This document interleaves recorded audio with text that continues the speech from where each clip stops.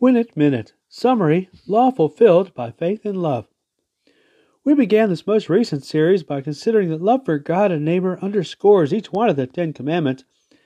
It is faith, however, that makes genuine love possible, trust being critical to real growth and progress within. God especially is worthy of our thankful trust, which again can lead to a close bond of love.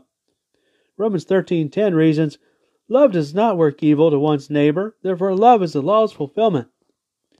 While God's law is an important safeguard, God's complete word instructs in divine truths that build faith and can bring about greater peace, joy, wisdom, and adherence to the law of love.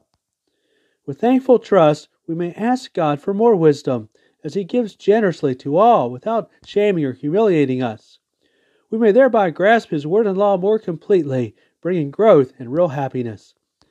Let's apply more next time. Romans 2:534.